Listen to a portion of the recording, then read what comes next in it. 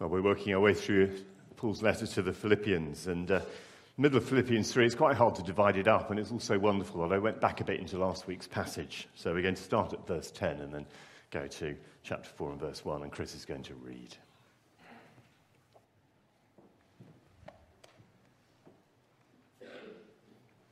Philippians chapter 3, starting at verse 10. I want to know Christ. Yes, to know the power of his resurrection and participation in his sufferings, becoming like him in his death, and so somehow attaining to the resurrection from the dead. Not that I have already obtained all this, or have already arrived at my goal, but I press on to take hold of that for which Christ Jesus took hold of me. Brothers and sisters, I do not consider myself yet to have taken hold of it. But one thing I do, forgetting what is behind and straining towards what is ahead, I press on towards the goal to win the prize for which God has called me heavenwards in Christ Jesus. All of us then who are mature should take such a view of things. And if on some point you think differently, that too God will make clear to you. Only let us live up to what we have already attained. Join together in following my example, brothers and sisters. And just as you have us as a model, keep your eyes on those who live as we do. For as I have often told you before, and now tell you again even with tears, many live as enemies of the cross of Christ. Their destiny is destruction. Their God is their stomach, and their glory is in their shame. Their mind is set on earthly things. But our citizenship is in heaven, and we eagerly await a Saviour from there, the Lord Jesus Christ, who by the power that enables him to bring everything under his control will transform our lowly bodies so that they will be like his glorious body. Therefore, my brothers and sisters, you whom I love and long for, my joy and crown, stand firm in the Lord in this way, dear friends. It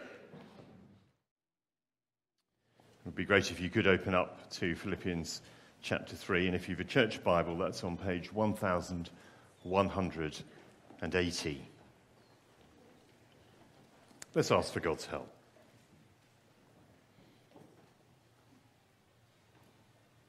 Truly, here, Lord, is the word of life. Grant that we may hear it and receive it. In Jesus' name.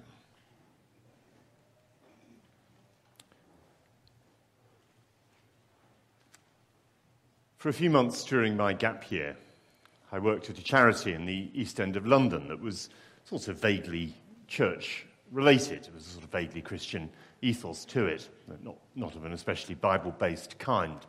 And there were several of us volunteers who were from, how can I put it, a more evangelical kind of mindset and frame and background. And by that I mean that we believed in the gospel of the Lord Jesus Christ, and we believed in the Bible as the supreme authority and various other things. But we joined in with the work. And the man who led it, who was an ordained worker priest, he called himself, I think he was a bit sniffy about people from an evangelical background. And I remember him saying at one point, the trouble with a lot of evangelicals is that they're so heavenly minded that they know earthly good.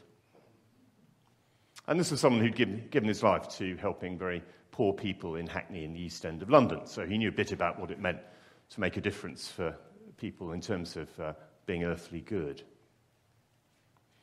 Now, I think whether that is true of people who believe in heaven and believe in salvation and believe in heaven and hell and the need to hear the gospel, evangelical people, whether it's true or not is not actually where I want to start.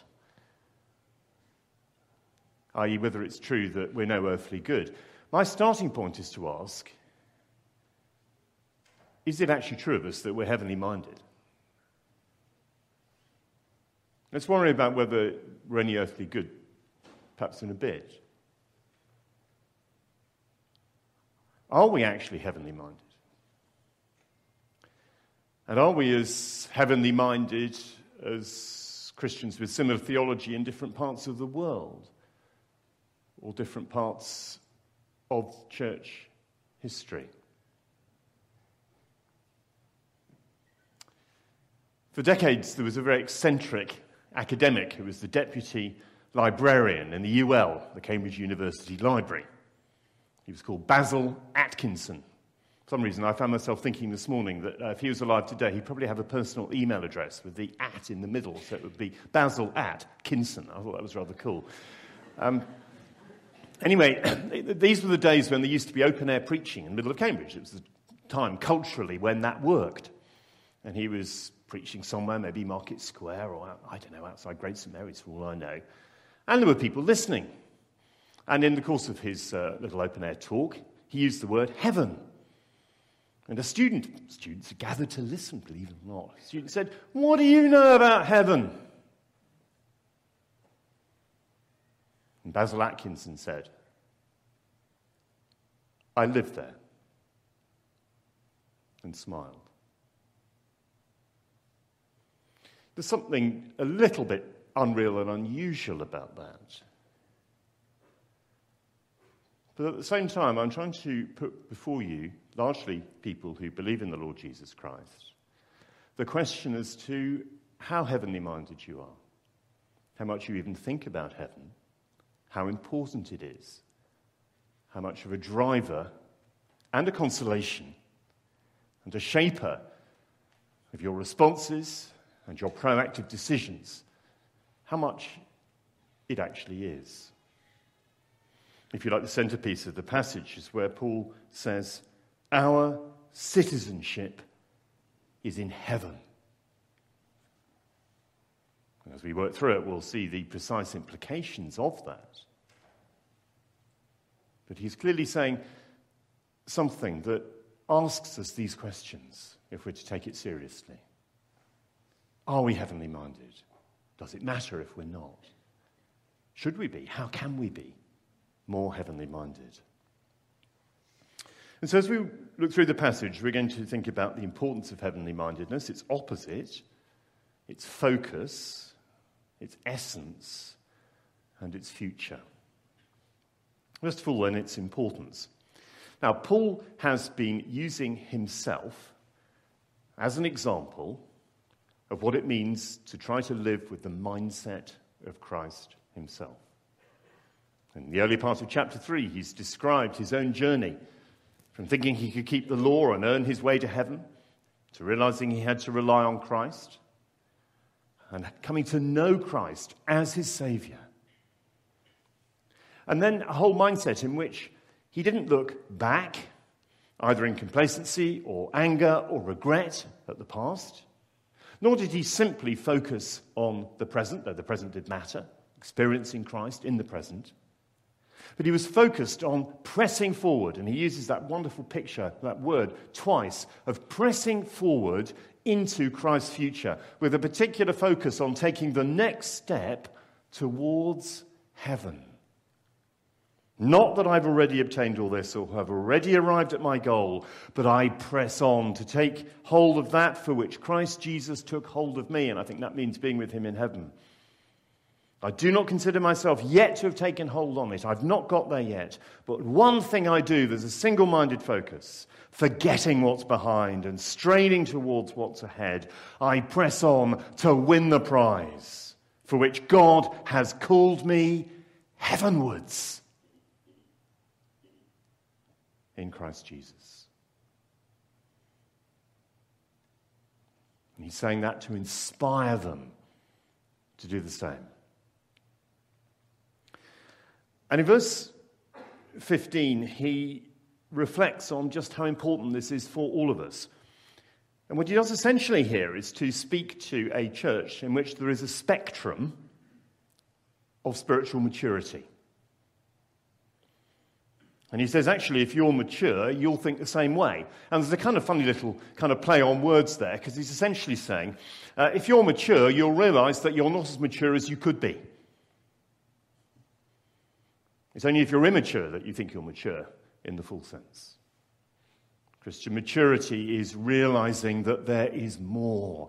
There's more maturity to grow into, and then heaven beyond it. And I think then he addresses some who may see it differently, and he says, well, actually God will show you in due time. Because God is at work in all of us, wherever we are on that spectrum of Christian maturity. And he will show us over time that the heavenly perspective is the one that matters. And then there's this little bit of pastoral application, and he says, let us live up to what we've already attained. It really matters that you don't stagnate spiritually. Look at yourself. Are you stagnating? Look at yourself. Are you even regressing? These are serious questions, and heavenly mindedness is a very big part of the kind of diagnostic test as well as the answer to them. It matters wherever we are on the spectrum of Christian maturity in Christ, in the church.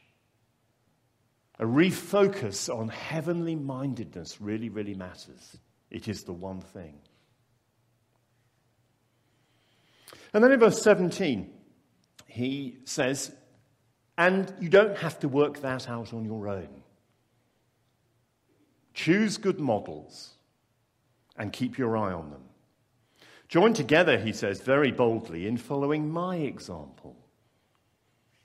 Lots of people who are leaders or teachers of different kinds, I think, very much shy away from taking those words on their lips. I certainly find that a problematic kind of a thing.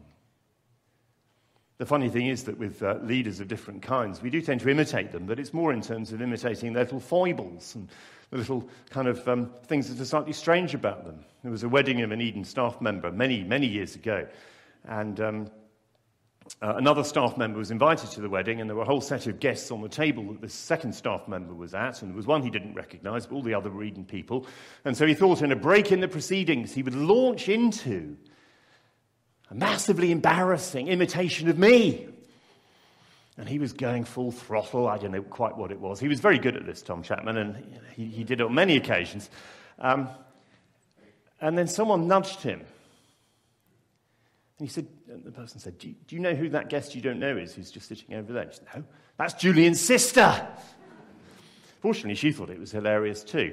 Now, I hope there are going to be loads and loads of you who do the most scurrilous kinds of imitations and tell the most embarrassing anecdotes and mock me in totally libelous ways in a couple of weeks' time at the church social.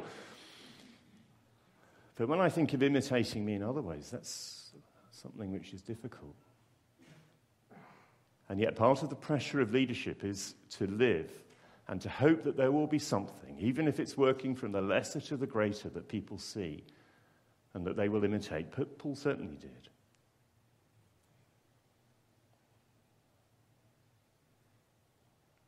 But he wasn't enough. Keep your eyes on those who live as we do. Who is it that you seek out?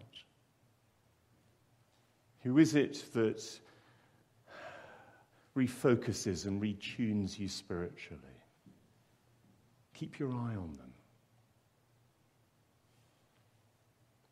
Because we are all surrounded by influences that will otherwise lead us in the opposite direction. Heavenly mindedness, we need the right models, but there is a danger of the opposite of the right models. Next slide, Kevin. 4 verse 18, as I've often told you, and now tell you again, even with tears, many live as enemies of the cross of Christ. It seems quite likely here that he is talking about people who've had some kind of connection with the church or with the work of God in God's Old Testament community, the Jews, but actually not connected with its heart. They live as enemies of the cross of Christ. And it's important for leaders to point out that this is the case. Notice how Paul does it. The tone is one of great sadness. He's actually weeping as he does it. He hates to think of this and the implications for these people. He's not enjoying denouncing them or dissecting them forensically and showing how silly they are. There is deep regret, and yet he needs to say, there are people out there who live in the opposite way to heavenly mindedness, which means being focused simply on the things of this world. Their mind, at the end of verse 19, is set on earthly things. It is a mindset that is natural in the world outside of the church, but it creeps into the church sometimes as well, and then the result is disastrous. A focus simply on this world. And at our point in Western civilization, it is more and more common for that to be the case. Because essentially, if you think in very crude and simplistic terms of reality being what we can see and perceive and know about within this universe, and then a whole spiritual dimension outside of it, and also history being the history that we know and anticipate living in until we die, but there also being a post-death history beyond it, there are these two zones, the present spiritual realm and the future spiritual realm, or the future that God will bring about after our death and after the end of this world. Essentially, in Western society, we've blanked out both of those two. We live in this world only.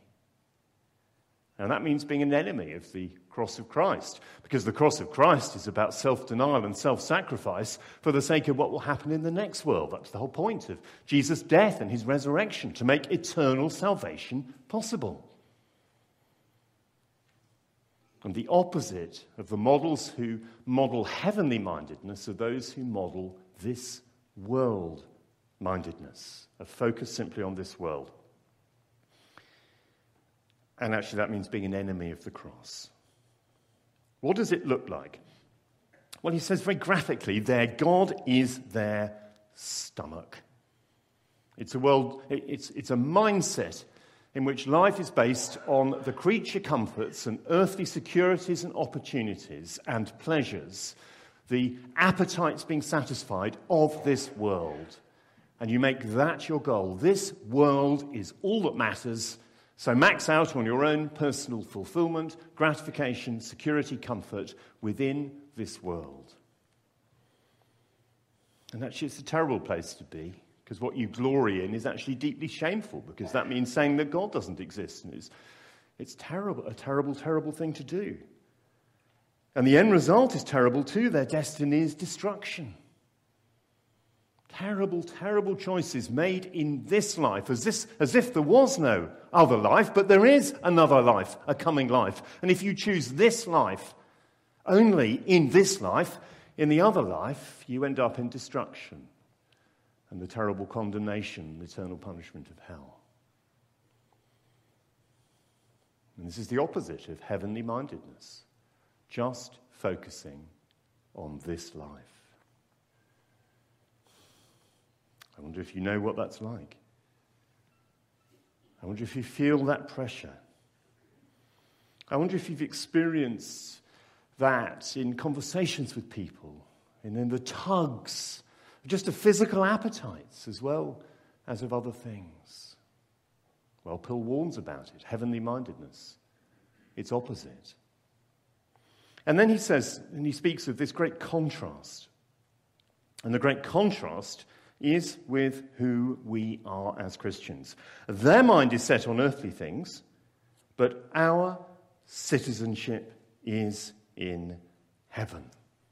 Heavenly mindedness, its focus. And he uses an illustration that, as Jim has helped us start thinking about already, works really, really well in Philippi, because Philippi was in Greece, but it was a major Roman colony. And the Roman identity and culture and ethos and feel was very, very significant. It was like a little outpost of Rome, bringing the culture and the values and the prosperity and the identity of Rome, which was the dominant imperial power, into this place in Greece. There were many Roman soldiers who'd been settled there. There were others who were granted Roman citizenship. Roman citizenship, a really, really big deal. So this is a place where citizenship matters. It's an illustration that really works for them.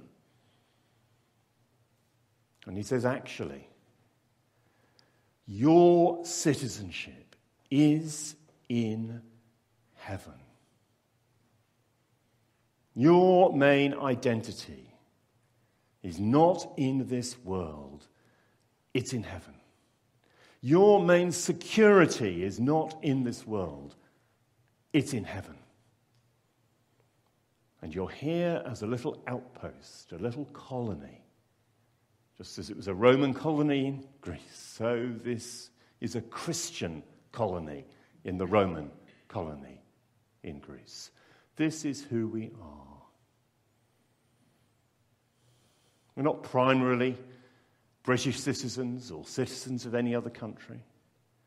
Our primary home is not actually Cambridge or anywhere else if you're visiting.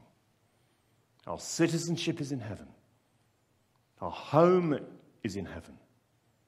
And for a while, we're a colony on earth of heavenly minded people.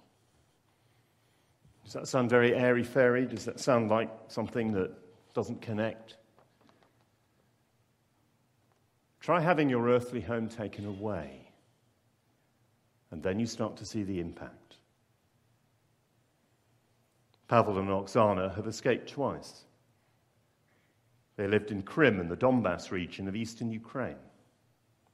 When the Russians took it in 2014, they had to escape.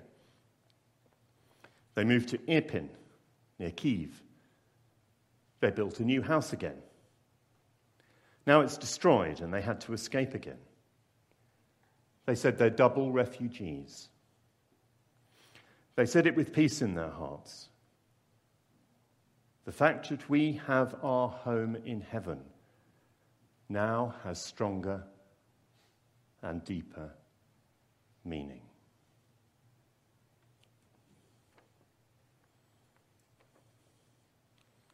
You see, the essence of heavenly mindedness is to know now that your real identity and security are not in this world.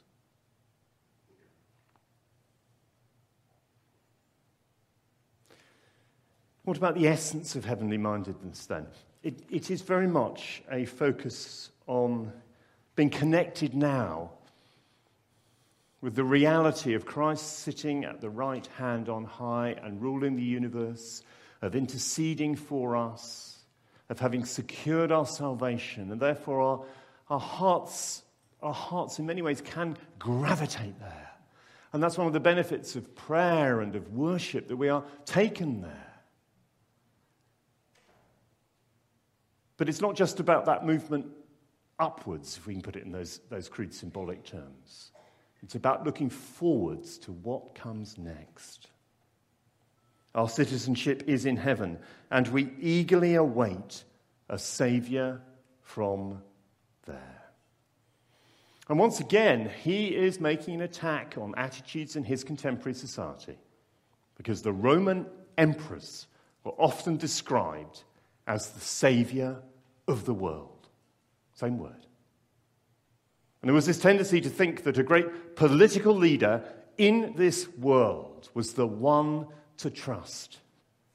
Well, he's making a highly polemical point for those with ears to hear it, that actually there is a saviour, but it is no political figure there ever has been or ever will be. It is the Lord Jesus Christ, who died on a cross, was buried and raised again, and is coming again for us. There's a tendency for all of us to hope for someone in this world to put things right, or a political movement, or a particular societal change. And this doesn't mean that we shouldn't be working for better political conditions, better social conditions. Of course it doesn't. It really, really doesn't mean those things. But our hope ultimately is in the change that will come when the Lord Jesus Christ, our Saviour, returns, as Scripture says he will do. He will come again.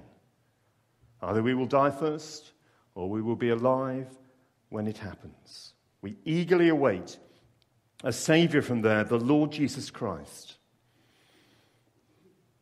And notice what that future is. Who, by the power that enables him to bring everything under his control, will transform our lowly bodies so they will be like his glorious body, When he first came, he deliberately allowed his power to be limited. Yes, there were miracles, but also he ended up in total powerlessness upon the cross. When he returns, there will be the exercise of loving, but firm and just, infinite power to put everything right and to punish all evil and banish it forever. Someone has said, that great end-of-age power will have no rival, will leave no enemy unaddressed, no authority still standing, as death is utterly and finally defeated. Isn't that just so wonderful? Don't we long in utopian ways for that kind of putting everything right? Well, he will put everything right. That power, the writer goes on, will also command the dead atoms of the bodies of all those who've died in Christ to rise and be transformed into new immortal bodies, fit for a new heavens and a new earth. This is the great hope for the great longing of every single human being. How can I beat death? How can I be fully alive as a human being with a mind and a body? And the answer to it is that the Lord Jesus Christ himself has a mind and a body. And he was raised from the dead. And it was a real body. People could touch him. He could eat. But it was gloriously transformed. This is our hope too, if we are in Christ. We eagerly await a Saviour from there, the Lord Jesus Christ, who by the power that enables him to bring everything under control will transform our lowly bodies so that they will be like his glorious body. Oh, Christian friends, think of the things about your body that just so frustrate you, that hinder you, that you dislike and fear and struggle with. Especially to those with poor health. And for those for whom hospital visits are the norm, not the exception. Our future is to have glorious, resurrected bodies. We should meditate on that.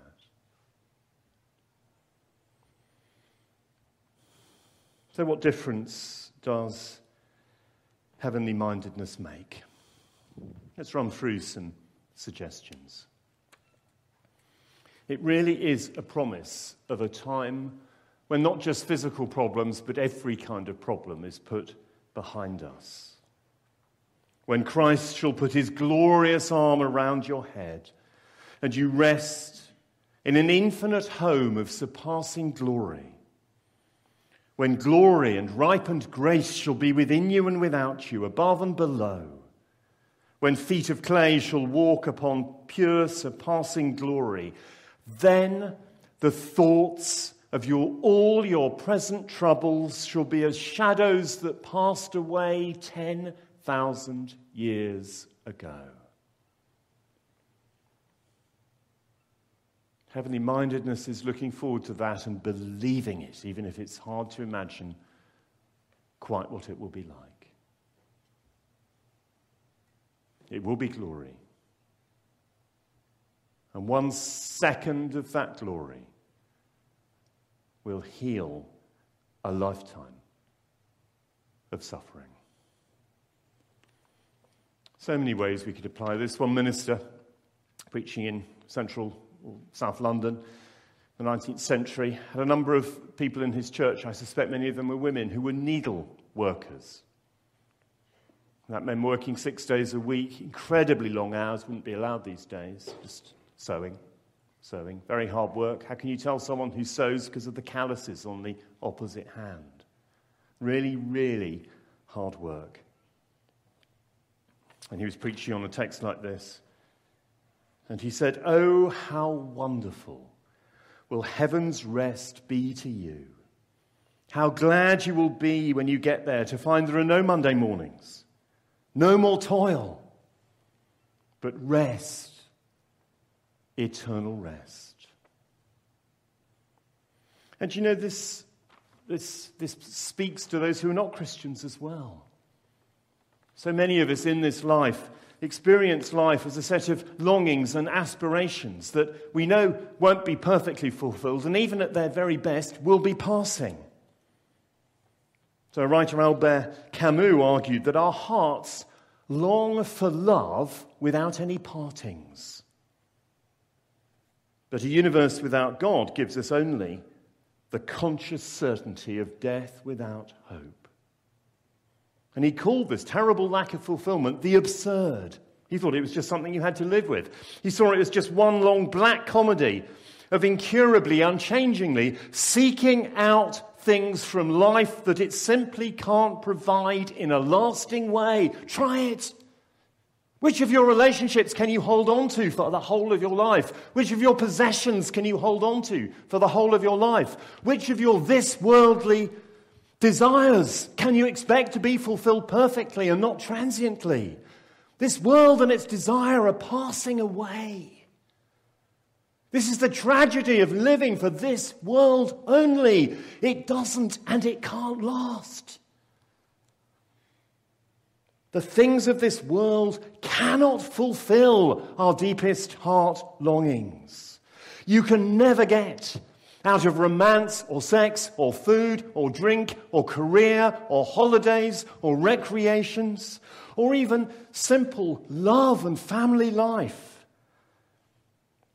The accomplishment of work, you cannot get the fulfillment that a relationship with God in Christ will bring you forever. If you're not a believer, I urge you to think of your life this way and consider the heavenly reality now that you're just ignoring and the heavenly reality to come in which there's great jeopardy for you but also great potential of knowing Christ and knowing him forever. It makes a difference if you're not a believer. It makes such a difference if you're a believer too. For those who struggle with doubt, and sometimes you feel that you're almost less than half there as a Christian. You think other people just seem so much more straightforward and at ease as Christians, and you have these doubts and these conflicts. But you've still got some faith. Do you know in heaven there will be a kind of intuitive and immediate grasp of the truth and reality of Christ, in which there will be no doubt. There will be no conflict. Those bits that now are good for you, just a part of your inner being, and it's troubled by the doubts and the fears and so on. In heaven there will be no doubts or fears. Just an immediacy and a total experience of God in all his love to you for Christ Jesus. Can you believe that? It is coming. And when we think of the blessings of this life, heavenly mindedness is so important because the very best things of this life, if we understand them properly, are just great signposts to something better that's coming. That's the way to receive the good things of this life, or the first way. Those things we enjoy the most and we say, yeah, this is great, but it's incomplete and it can't last. But something's coming that is better and perfect and will last. And then we think of the things that we haven't given up voluntarily, but the Lord hasn't sent into our lives, or that he's taken away. There are some people who, through circumstances or personal moral choice, will never have a sexual experience or sleep in the bed with someone that they're married to. And that can feel desperately unfair and enormously frustrating. I was speaking in the autumn to a conference of Christians who have same-sex attraction and who seek to live Christ's way, which means not acting out their same-sex attraction. And I said to them very gently that they were heroes of the faith for me. But what I also said was, when they arrive in heaven, they're not going to be complaining to God about their lack of sexual fulfillment. And the same is true for anyone else who is sexually or relationally unfulfilled because of circumstances or because of personal choice. He will make it all up to you. That's the glory of heaven.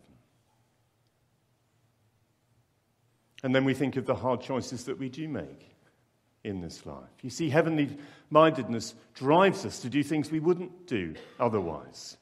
Notably, not to see this life as just an opportunity to maximize our own pleasure.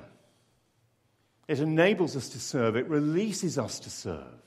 Because we know that Jesus is at work, and we know that it's important that we serve before he returns, so that as many people as possible have heard the good news and have seen it embodied in the way Christians live and work.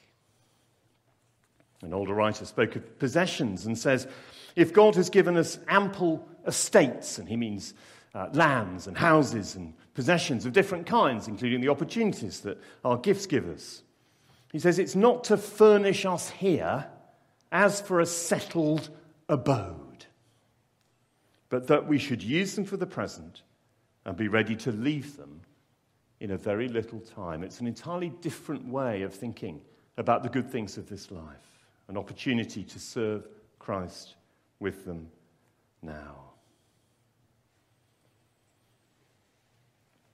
And the prospect of heaven, and the Lord Jesus Christ bringing all things under his glorious power, helps us in some of the losses that happen to us that can seem so painful. Some of you remember that we had a puppy called Molly who was run over by a van after just 4 or 5 weeks of being with us. I was very affected by it. I think I realise now that part of that was a kind of rather localised kind of trauma, because I'd seen it happen, and I still struggle a bit with a kind of minor kind of traumatic reaction to that. But I was very grieved, and I found great help from a poem written by the Christian pastor John Piper about heaven, and he refers to his dog who had died. It's not just about dogs, but there's this sort of small dog section of it. And Piper's writing about a kind of vision of heaven that he had, and he says, as I knelt beside the brook to drink eternal life, I took a glance across the golden grass and saw my dog, young Molly. That's our name, not his. I put ours in. And saw my dog, young Molly, fast as she could come. She leapt the stream, almost, and what a happy gleam was in her eye. I knelt to drink and knew that I was on the brink of endless joy, and everywhere I turned, I saw a wonder there. In the greater scheme of things, it's not the most difficult thing that's happened to me. But you see, heavenly mindedness does make a difference in the losses and the crosses of this present life. It really does. It makes a huge difference. And part of being a heavenly minded Christian is being able to bring that perspective to being single and wishing you weren't single, to being in a perhaps difficult and conflicted marriage and wishing you weren't in a difficult and conflicted marriage, to having frustrations in work or in your body or in other places, and being able to take the leap of faith and to keep going to a place in which everything is different and Christ is all in all, and there is no more pain and no more suffering. And we receive the good things of this life as like tinklings anticipating glorious thunder. We see the opportunities we have as ones just to serve Christ, and knowing that if we give up something in this life, the equivalent or something better will be with us in the next life. It's why the whole thing about bucket lists is such utterly this worldly rubbish. Just to give a personal example of how it worked with me, and I'm not saying that this should apply to anyone else. I said in my mid-20s, there's going to be mountains and snow in heaven.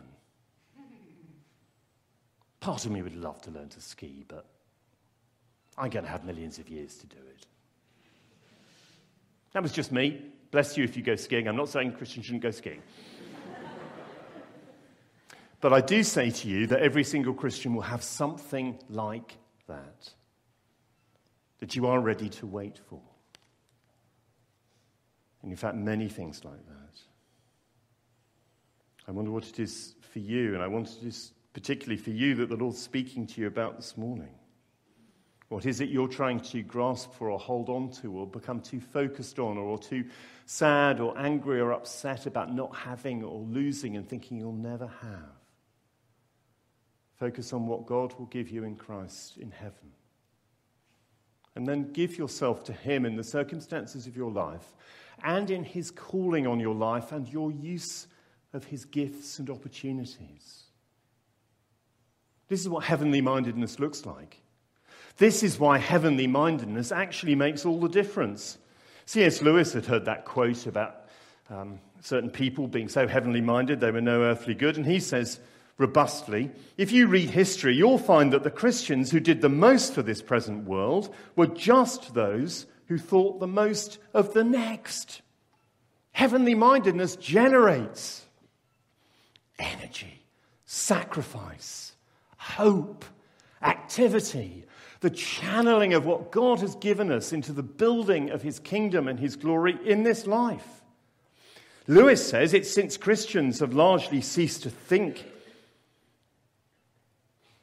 of the new world that they've become ineffective in this world. An amazing pastor, Richard Baxter, who did an amazing work in a town called Kidderminster in the 17th century, was a very, very ill man. He suffered chronically from, let's go through the list, it's like one of those organ recitals, kidney stones, headaches, bleeding, toothache, swollen feet, and a myriad of other chronic ailments. And yet he really worked to evangelize that town. He almost died at one point. And then he had a sort of vision of heaven. And the Lord brought him back again. He committed to meditating upon heaven every day. That was what part of drawing him onwards. And the other part about heavenly mindedness is just a willingness for the Lord to take us wherever he chooses. That our roots are not too deep in this life. And we're ready for our lives to be at his disposal, to serve him in whatever way he calls, and then for him to take us out of service, to take us into new service, or to take us home. There was a very godly and warm Presbyterian ministry in the United States, Jack Miller, and someone else who wrote an autobiography including his relationship with Jack Miller says he preached for our church a number of times in the next few years. This is when Miller was rather older. I think this is Jack Miller. It may be another Jack. Anyone who knows some of the detail here, don't worry about the Miller. And so this older pastor, and on the 10th of January 2005, he was preaching about heaven. He finished the main part of his sermon and then began to reflect informally. He said he didn't want to stay on this earth one moment beyond the completion of the work God had given him here. And then he said, and when I get to heaven, and he stopped and looked upward. And the writer says, I imagined later that as he looked up, he saw angels coming for him. And then he collapsed. A lady nurse in the congregation ran to him and someone called 999, but he'd evidently died right then. Are you ready? Are you eager? Are you waiting? Are you heavenly minded? Let's spend a moment in quiet and then I'll pray.